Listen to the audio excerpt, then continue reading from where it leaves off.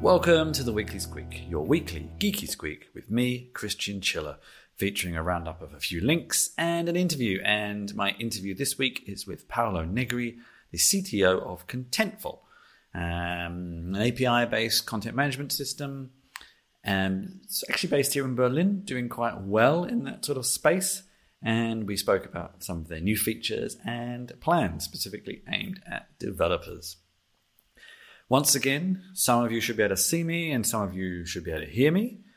I still haven't quite finessed the Weekly Squeak video in terms of layout and things like that, but I think for now, this is fine.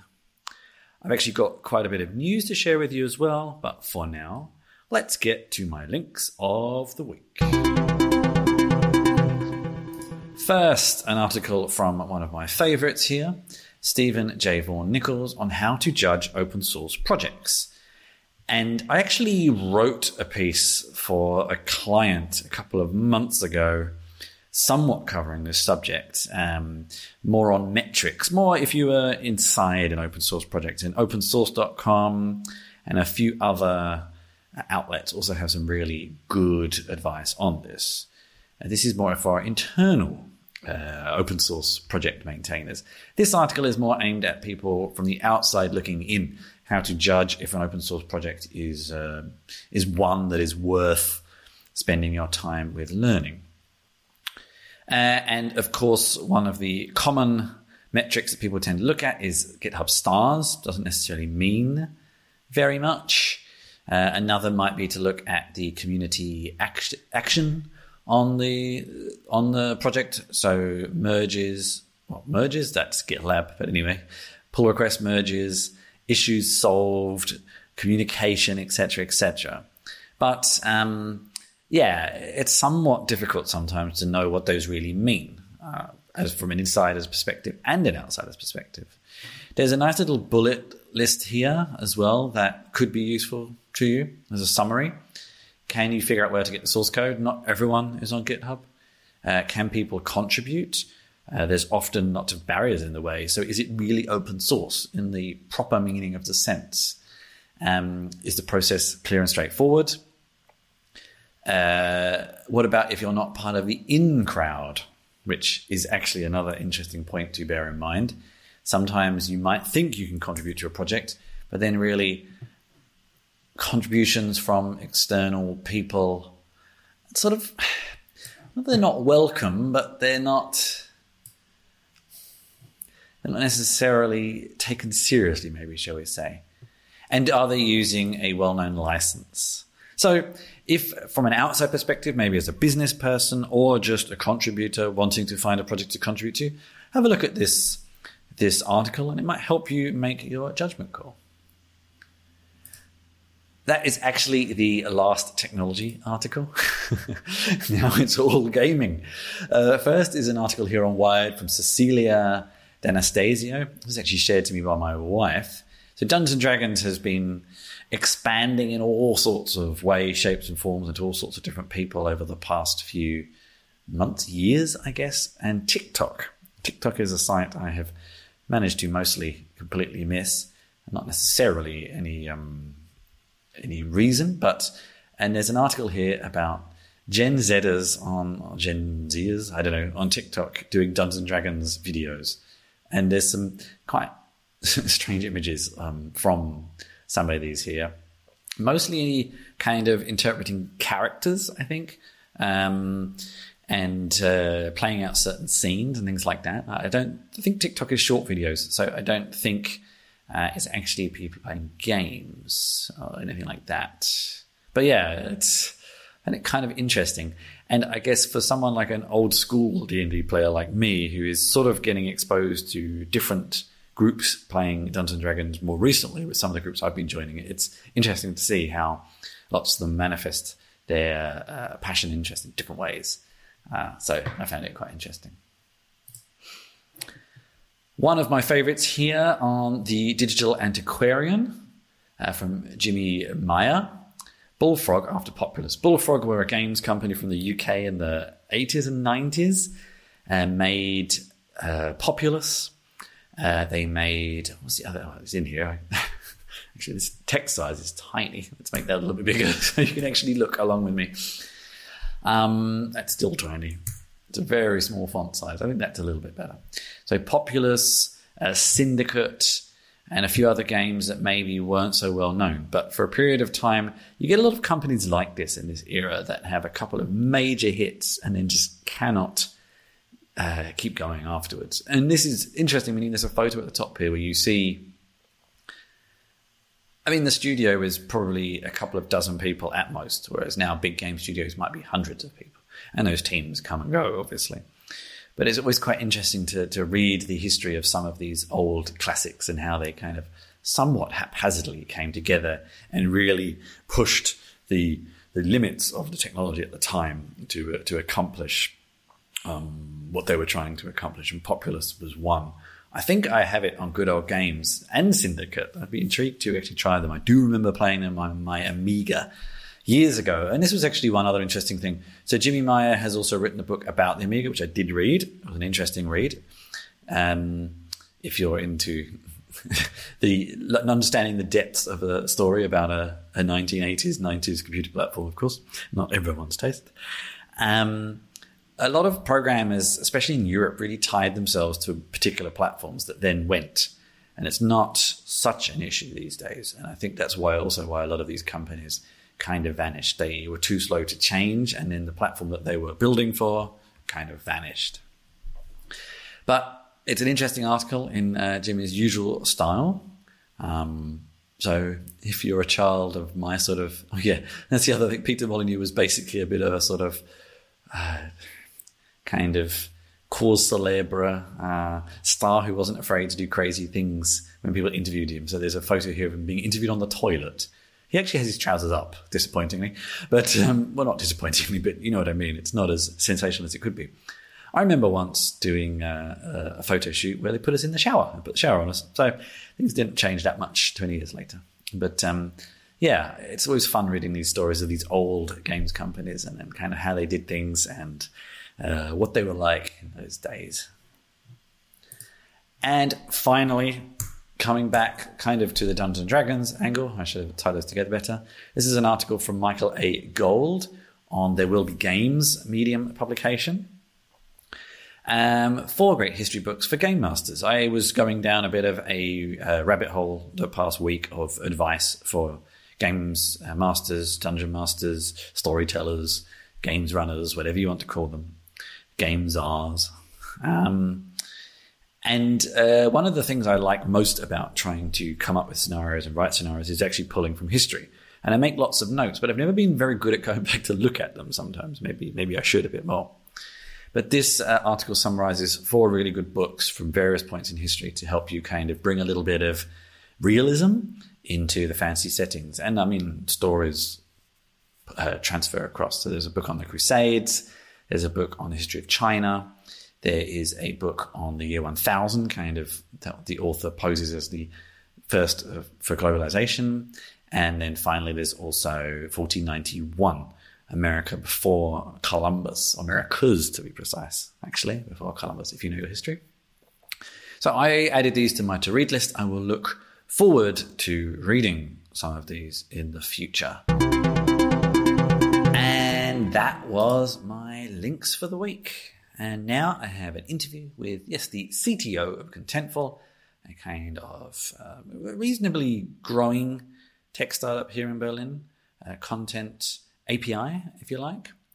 Paolo Negri of Contentful. Enjoy. So I'm Paolo, CTO at Contentful. I founded the company together with Sasha Koniecki in 2012, and I've been the CTO at Contentful since then. We started the company over here in Berlin, Germany. And it's been an exciting journey. Right now, the company counts around 400 people. And we have offices in Berlin, Germany, and in the US, San Francisco. And it's a pleasure today to talk with you, Chris. Did you say 400 or 300? 400. Okay.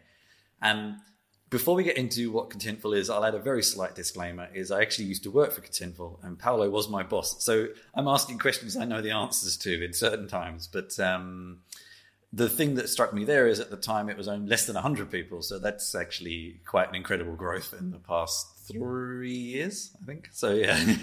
Yeah, it's been pretty exciting, and we kept on having the traction that we had at the time you joined. So the company kept on growing quickly, and we close to doubled every year since when you were with us. So It's been always busy and it's always exciting as you experienced it. And what is Contentful? I think certain people who are in the space that Contentful operates in will certainly know it, but it's kind of a space that is newish to some people. So let's explain what Contentful is and the kind of ecosystem it operates in. Yeah, of course. So Contentful is a content platform, and to explain the whole idea and where it comes from, we can start from the beginning, where we started by defining us as API-first content management. And the idea of API-first content management is really that right now, where each website and each web application is essentially a piece of software that needs to integrate content, you need to have a facility, software of sort, where you manage content in a way where the people who produce the content can actually use it with a good usability from a web application kind of experience. But on the other side, this content is stored accordingly to a strict structure definition, and then the content can be consumed via an API in order to integrate the content into software. And this is a very different approach from the first generation of content management system. The first generation was mostly focused on rendering HTML pages, and also it was all revolving around this concept of page. And instead, Contentful allows the production of software in a familiar environment, the production of content in a familiar environment, but it allows for the integration of this content into software by emitting essentially a data structure that is distributed via API. And this way, it allows for very interactive, content-driven application and experiences like the one that we use every day from our phone or from our computers. So to some people who hear this, that concept might sound kind of like you now, to be blunt, have quite a few competitors in the space, from open source projects to commercial products. So now it seems like this idea doesn't seem particularly new, but when you mentioned you started it in 2012, I think. Yes, yeah. That was the year, and Sasha started working on the concept in 2011 already. And back then, it wasn't a common approach. And we had to explain to many of our early customers, why it was even worth to have content emitted as an API and why you should use this approach. And gradually, as software kept on eating the world, it became clear to everyone that if you want to integrate content with software, the only one way is effectively to do it through products that allow you to deal with content through the APIs. And also more and more, and that's why now we call it Contentful Content Platform, is because it's not so much only about the facility of having an API that makes you make a step forward, but is also the fact of being able to integrate the content lifecycle into your software development lifecycle and essentially keep on iterating on both fronts of the technology side of your application and on the content side that is integrated in your application, and work on these two aspects in parallel as an organization, possibly on multiple projects in parallel and so on. So the concept did evolve quite a bit since the early beginning. And that's to say, API first is just the default in the industry today. Like everyone will wonder why bother even with other approaches. And the platform did evolve further, and now we have this wall, development pipelines in Contentful. There is a possibility of defining environments and switching the environment that you use in production in order to be able to roll out fluently new deployments of your application and of your content. And there are many more collaborations aspects in the platform for the production of content and so on. So we, since when we started, the concept did evolve a lot, but definitely was the wave of the API approach that pushed us forward and kept us growing. Then we got recently to the launch of this community plan that is again connected to the idea of content management and development and integration. Let's come back to that. I'd like to come back to that in a minute. I'd like to go back a little bit first. Go ahead. Because this is your kind of problem space was a space I understood myself. I might come to my own journey on this story in a minute, but I'd like to know, back in 2011, 2012, what was the personal pain points of you and Sasha that you decided to create this around to solve? What were you grappling with at the time? Yeah, absolutely. And this is interesting because we came from different points. Sasha was really much trying to solve the problem of managing content for mobile application. And that's obviously what showed him the way to having an API first approach, because mobile applications are obviously very dynamic piece of software. And if you need to integrate content in there, you need to have it. You need to have content as data structure, and then he started developing essentially this backend that would allow his customers to enter content again in a web form, and on the other side, it would allow him to build the application consuming content from an API. And when Sasha approached me with this idea, back then I was working in social games.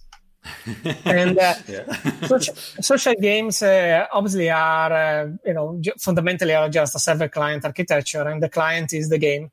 And we were going through a lot of pain actually to manage the in-game content because the game is full of content. There is the name of the characters, there is all the elements that are in the shop that is present in the game, and all the speech bubbles of the characters when they talk to each other. There is a lot of content, and normally social games are published in very different countries in very different languages, and we were managing a super clunky pipeline that we used to use Google spreadsheet, and everyone will try to collaborate with the content, and then we would use the Google spreadsheet API to essentially extract a horrendous XML export of it and build these into the pipeline that eventually would make the content also become an asset. So the intuition that I had was, I told Sasha, well, this is not only about solving the problem of managing content for mobile apps, but is solving the problem of managing content in any kind of interactive software application. And before working in social games, I was working at some point in advertising. And that's a whole other area where there is a lot of content, but there wasn't any decent content management system for that. Because again, you have this problem where content needs to be expressed as a data structure in order to be able to use it reasonably in that kind of context of advertisement or games and so on. And that's really the pain that we were trying to solve. There were really no tools. Every content management system was super eager to serve you HTML page. And then you were like, well, now what I'm going to do with it if actually I want to display only a snippet of text somewhere, and I need to know exactly how to address this snippet out of the whole big context of content that I'm working with. So the main problem was really there was no decent content experience for people who needed to integrate content in software application. And that's, as software engineers, essentially the problem that we set out to solve. And so, I don't think I've actually even mentioned this, strangely, in several years of doing this podcast. Well, maybe I've spoken to a lot of people. Sometimes I forget what I've said.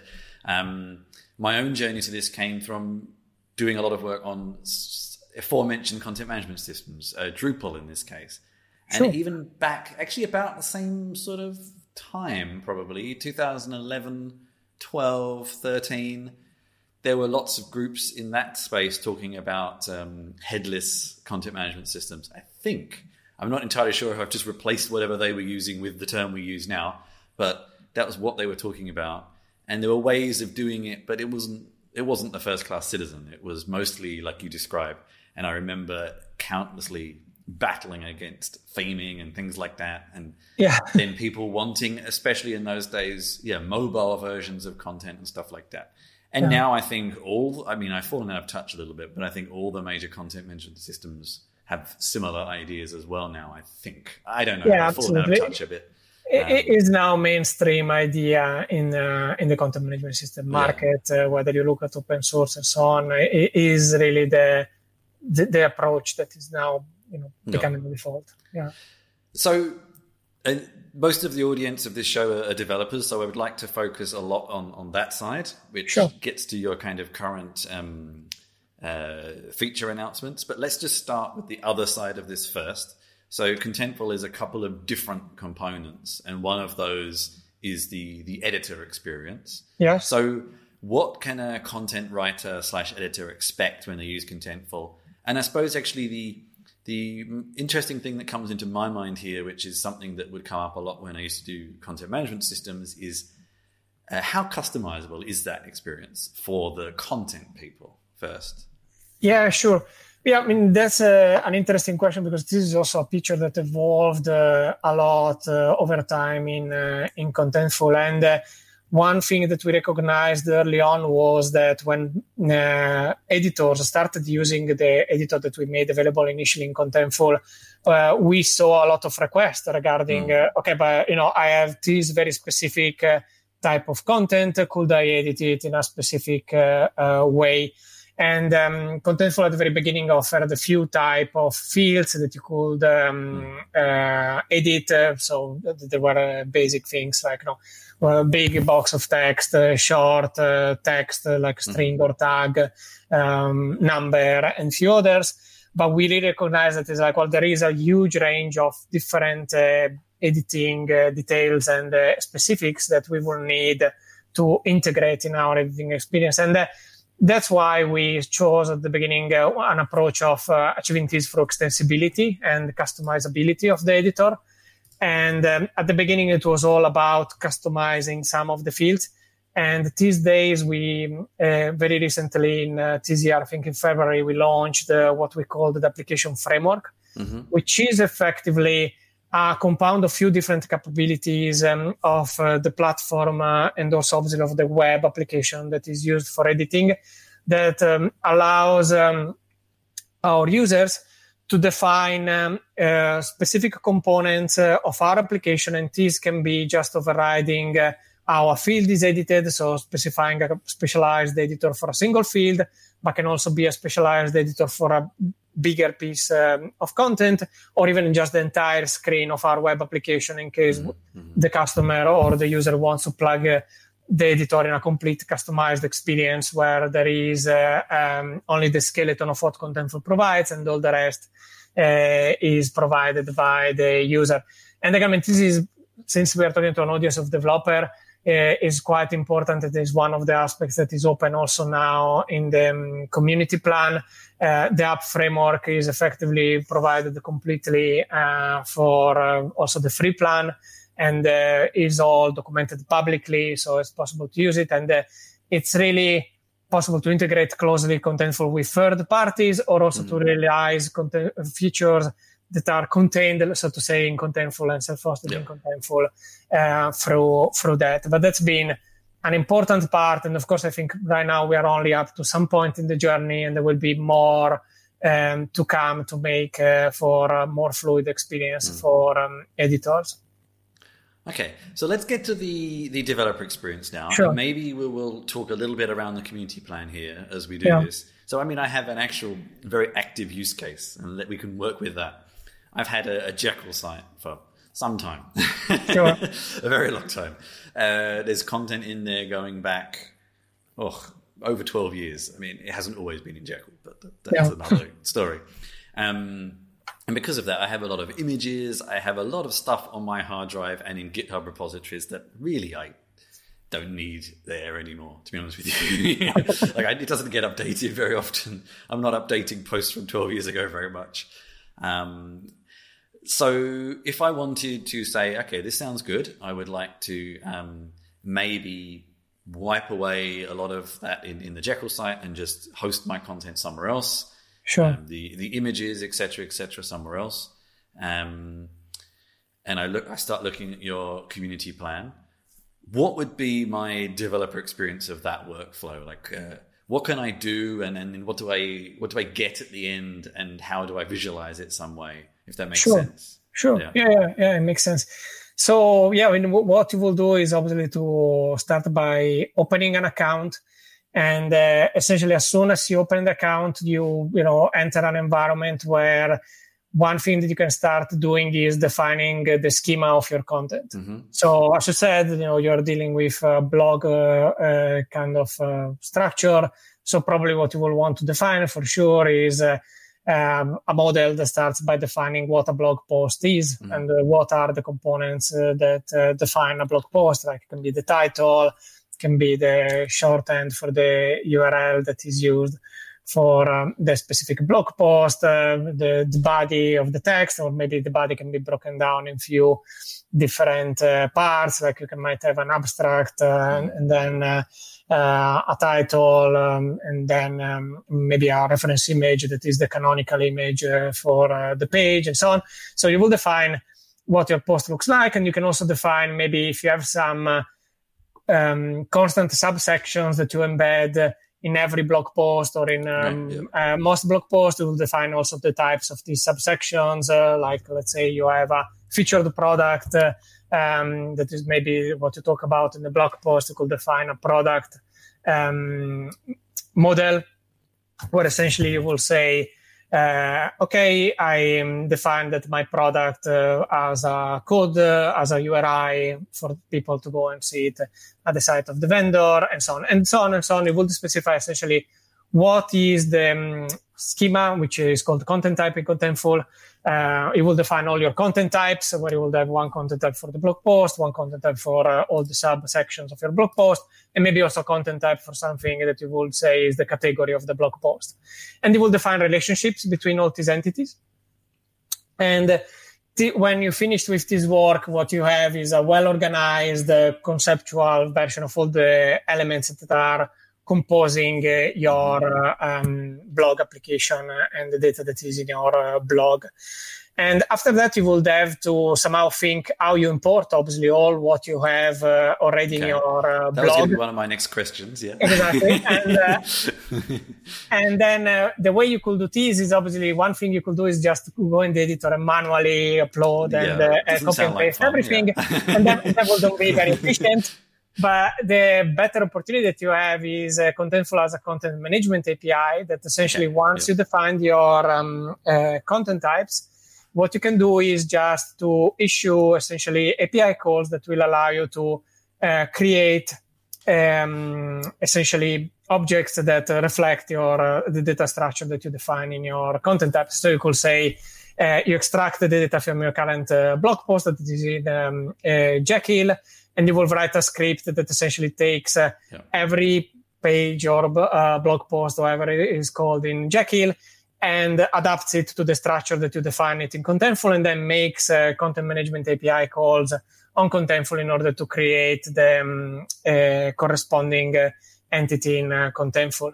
And very similarly, you could do for organizing your images. If there are related images, you could just programmatically upload them to Contentful and link them to the right content entry that references these that is referenced in this blog post. So essentially, you could develop a script that helps in importing 12 years worth of content. So you don't need to do everything manually, but you can just do it in one big batch, running your script. And from that point, essentially, your content will be effectively in Contentful. And so then to get the content visible somewhere, I use another API that gives me, I'm guessing, JSON. I think you now have GraphQL as well. Yeah, exactly. And I can do a multitude of things with that. I mean, I know you have a pretty close connections with things like Gatsby, for example, the kind of more JavaScript world CMS, but probably others too. As a next step, you will need to choose some framework to actually visualize your content, and Gatsby is a pretty good example. Or it could be Jekyll again, probably. Or Jekyll again, if you feel an aficionado of the technology, for sure. You could use that, and essentially you will consume what is called the Content Delivery API, and that's a very powerful API that allows, again, to very specifically make queries to obtain only the content that is interesting for the page or element that you are rendering at the moment. And there is a choice. You can use the REST API, which is the original API of Contentful, or you can also use the GraphQL API, which of course is the more modern version of it and has some more flexibility into it. And there is also might be more network efficient depending by the approaches that you take. So essentially, you can consume this API, and what is great of this approach is that you can, depending by your use case, you can choose something that consumes the API as your user visits the website, or you can choose to rather build your website every time that you update it, if it's something that you don't update very often. Yeah. And it's acceptable to have the build time big in between the moment you publish the publish button and the moment your website is updated. There are different solutions, but in general, this way, you have a strong approach that allows you again to consume content programmatically and eventually to reuse it in different places. As an example, one advantage of having your content in Contentful is if you want some of your content featured elsewhere, you can just offer access to the API to a third party in order to access your content, and they will have it in a format that is API, JSON-based API. So it will be easy to integrate in a third-party syndication kind of application, which is something that usually wasn't possible with the previous approach. So this is something I'd actually like to dig into further, because bizarrely my Jekyll site does a lot of strange things. And it's really pushing the limits of it. So I'm almost getting a little bit of free support here. Maybe, I don't know. But hopefully it's a good use case for everyone listening as well. So for example, I actually have a lot of Zapier tasks that are triggered by, at the moment, RSS feeds from Jekyll, because it's kind of easier and then it works. So this sort of... Contentful is designed to be extensible, but as far as I can tell, basically it's the same thing. If there's an output in a JSON or GraphQL format and a tool can accept that, I can do something with it.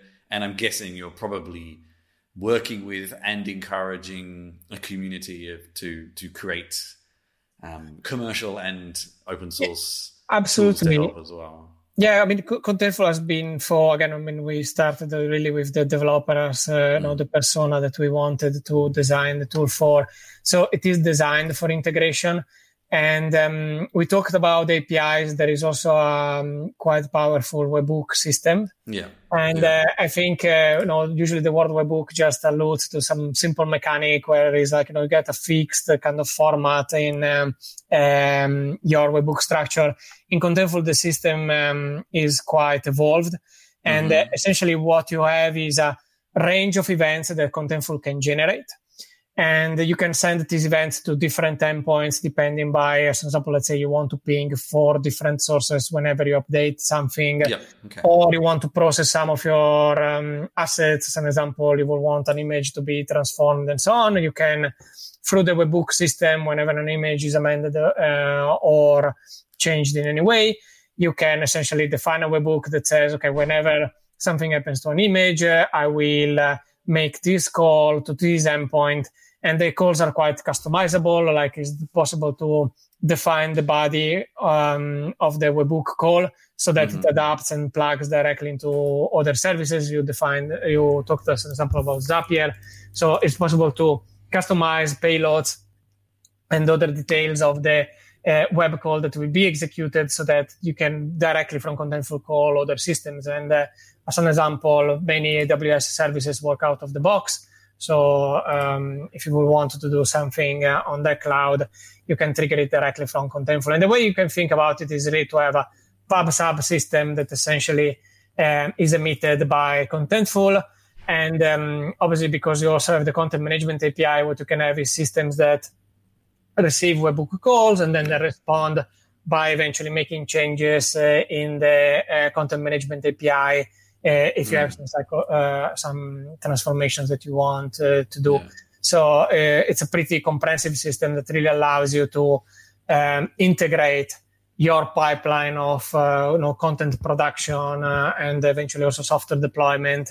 Really allows you to manage the whole life cycle in one place, and Contentful can be the central orchestration point where you log in and trigger all the events that are needed. Yeah, it's something I'm thinking about. I also kind of bring in content I aggregate into my own site as well. Absolutely, that's another possibility to hook other sources to create for you in the content management API entries that you can use to enrich your content. I run a new live stream where I actually do developer experience evaluation. So It seems like that's an interesting candidate for that. Yeah. A good one to try. Okay, so I mean, interesting when I look down the comparison. So when you look at the kind of pricing for Contentful, the jump from free to the next tier is quite a large one. Sure. And there's a lot that you get for free. I think there's probably a few limits here that might surprise people, how quickly they might hit them. For example, 25,000 records seems like a lot, but when you read further, it says it also includes assets and things. So if you actually start to think, that can add up quite quickly if you're not careful. Sure. But still, there's quite a lot here. So I suppose the one question, I don't know if you want to answer this or not, but it's like, is this going to be sustainable for you, do you think? Like, there's a cost, obviously, in running this. I mean, assuming you've thought about this for some time. But, Yeah, of course, it is a commitment, to offer these. And as you say, the capacity of the free plan is now sized to a level where it should allow for any personal project or reasonably contained scope project. So it's really for example, the blog post is a perfect example that they should definitely fit in the community plan without too much trouble. And it's definitely possible to do some significant things there. For more professional and engaged use, of course, we have the other plans, but the idea was that these could serve most self-contained projects for what we see, from small mobile application to personal project like blog post or a small shop. All these use cases should be covered by community. Regarding the sustainability, well, of course, it's something that we gave for before launching. Yeah. And of course, Contentful is very successful in the enterprise, very successful in digital companies. So we have a very healthy amount of revenue that we can get from those customers. And effectively, we feel that having the developer community being able to use Contentful in a meaningful way, it is something that ultimately help us in a number of ways. So we really feel, yes, this is a cost. It is definitely sustainable for us. And ultimately, we find value in having professional developers getting onboarded on Contentful, being able to run their projects, and being exposed to all what Contentful is capable, and being able also to prove it. Because, of course, sometimes when you approach new products, one question that you ask yourself is like, I see how is it advertised, I see what's communicated on the website, but it's quite different when you try it. You really realize what enables you to do, how it enables you to do, and if it fits your use case. And we really think it's important that anyone who wants to experience Contentful just can do it without friction, without having to put up some money up front, and can use it for an extended amount of time and just get involved with it. Also, as you said, we have, and as I said, we have this application framework, which is another interesting ground of experimentation of new ideas. Like, can you extend Contentful to connect maybe with your service if you are running a service yourself, or can you experiment something that you've seen at work a problem, and at work you don't really have the time to try out crazy things that you would like to prove, and with Contentful you can for free from home run some experiment and make a proof of concept and try out some crazy ideas that maybe you don't find time and the means to do. And Contentful really give you full exposure to the application framework. And that's, I think, also an interesting area to explore how integrations between systems can be done. And to some degree, I think it might be an intriguing topic by itself. There isn't so much out there freely available, and can be just an interesting idea to say, well, if I want, as an example, to have a content management solution that also interfaces with some specific artificial intelligence service that I'm aware of, you can try to hook them up together and see what the looks and feel So we really find that there is a value for us in making these available. We want everyone to be able to learn for free. We don't want the learning Contentful cost you anything.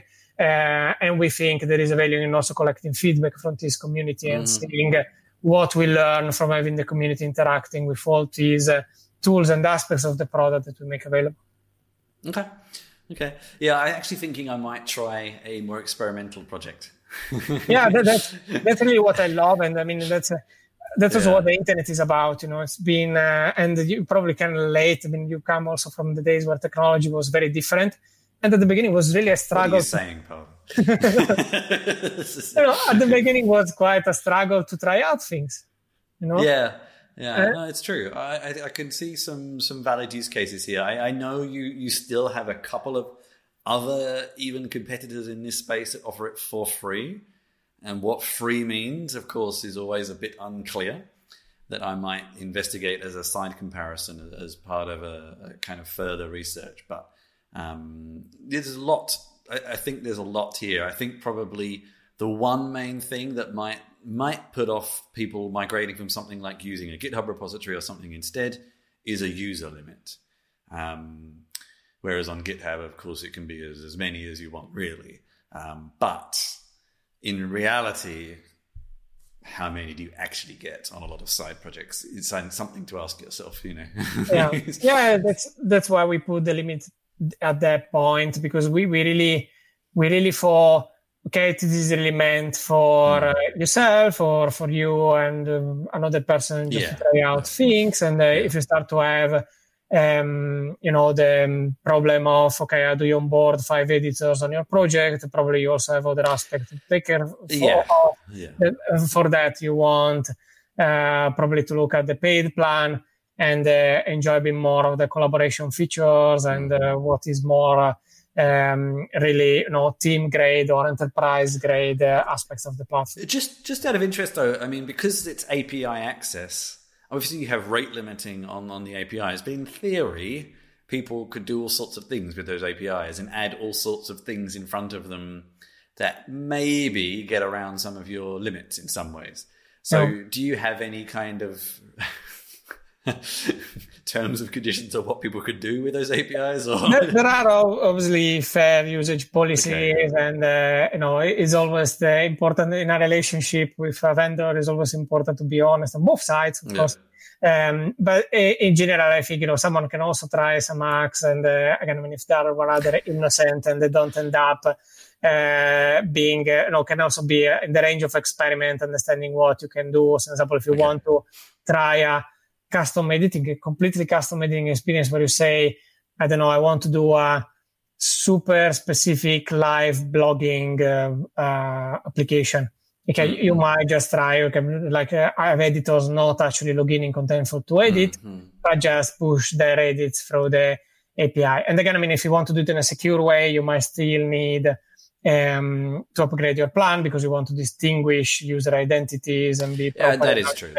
Security. Yeah. So, but in general, I think, we give a bit of degree of freedom and again, fairness must be taken into account, but it is possible to mold the system into something that is intriguing and definitely you can flex all your brain around what you can do with the tool. Yeah. I mean, so somehow also, again, there is a playful aspect in building new projects and tinkering around with software, and we want to support that.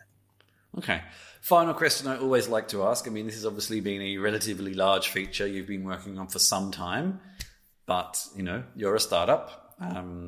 What's next? What's on the roadmap for the next sort of 6 to 12 months? Sure. I mean, we will keep on investing on 2 things. One is keep on investing on the application framework. So we will have new capabilities from a point of view of integration point on how customizable is the application, the richness of the events that we emit, more specifics regarding the PubSub system, regarding what can be interfaced with, and so on. So we'll keep on investing on these aspects. And in the paid branch of the product, we will keep on investing on next generation content editing and content related experience, like the whole collaboration around content production is becoming a bigger and bigger topic for Contentful. As I said, we really excel at integrating with the software development process, and especially with the agile software development process. And we want more and more to help editorial teams enter in the loop and be integrated in the loop in a very elegant and frictionless way. So we will keep on also investing on that front, and we have some exciting things that I cannot quite talk about yet coming at the end of the year, beginning of next year on this front. But what is also exciting is all these has been enabled also internally for Contentful by the application framework. So I think one new approach that we're really taking is somehow to build Contentful on Contentful, which is something we started making possible this year, which again I find keep us very aligned with our developer audience, because essentially our developers day by day share most of the experiences that the standard developers at Contentful also have. So we find that is really a fair ground for everyone to play. And again, that's interesting, because if you try out the product as external developer, essentially you are trying out some of the things that you will be working on if you were working at Contentful as developer. And that was my interview with Paolo from Contentful. I hope you enjoyed that. Now, I have a few things to share with you. I'm having some problems building my website right now. So there's a few things missing. Something has changed somewhere that is causing the build to time out. So there's a few things I want to direct you to my website to look at that I can't right now. Hopefully I'll have it fixed by the time you listen to this. So the first episode of Board Game Jerk is out. You can find that on anchor.fm/boardgamejerk. The first episode of Stories About People is out. You can find that on anchor.fm/storiesaboutpeople. And finally, when I've fixed my website, you'll also find it at christiangillett.com/podcasts. I have a few other articles in there, and I also have my DXpose this week. I actually did on Contentful, so you can have a look there after listening or watching the interview. And I will have a new solo adventurer coming out probably a day or so after this podcast, where I'll be looking at Gentleman Thief. Actually, I'm suddenly having a complete blank on what it's actually called. I guess I should... Gentleman Bandit, close enough. So you can look forward to that. And you can find details of those. Actually, on Twitch, it's twitch.tv/DXPOSE, DXpose, that is. And for Solo Adventurer, twitch.tv/Solo Adventurer. For YouTube, you can just look for... Actually, I need to fix my YouTube link. I realize it's a bit of a pain to find. I need to get the link properly sorted out. But if you go to my website, even in its partially broken state, you will be able to find a link to my YouTube channel there. And you can find some of these videos there too. I think that is all I have to share with you right now. So, as always, if you have been, thank you very much for joining me, and I'll see you next time. Bye-bye.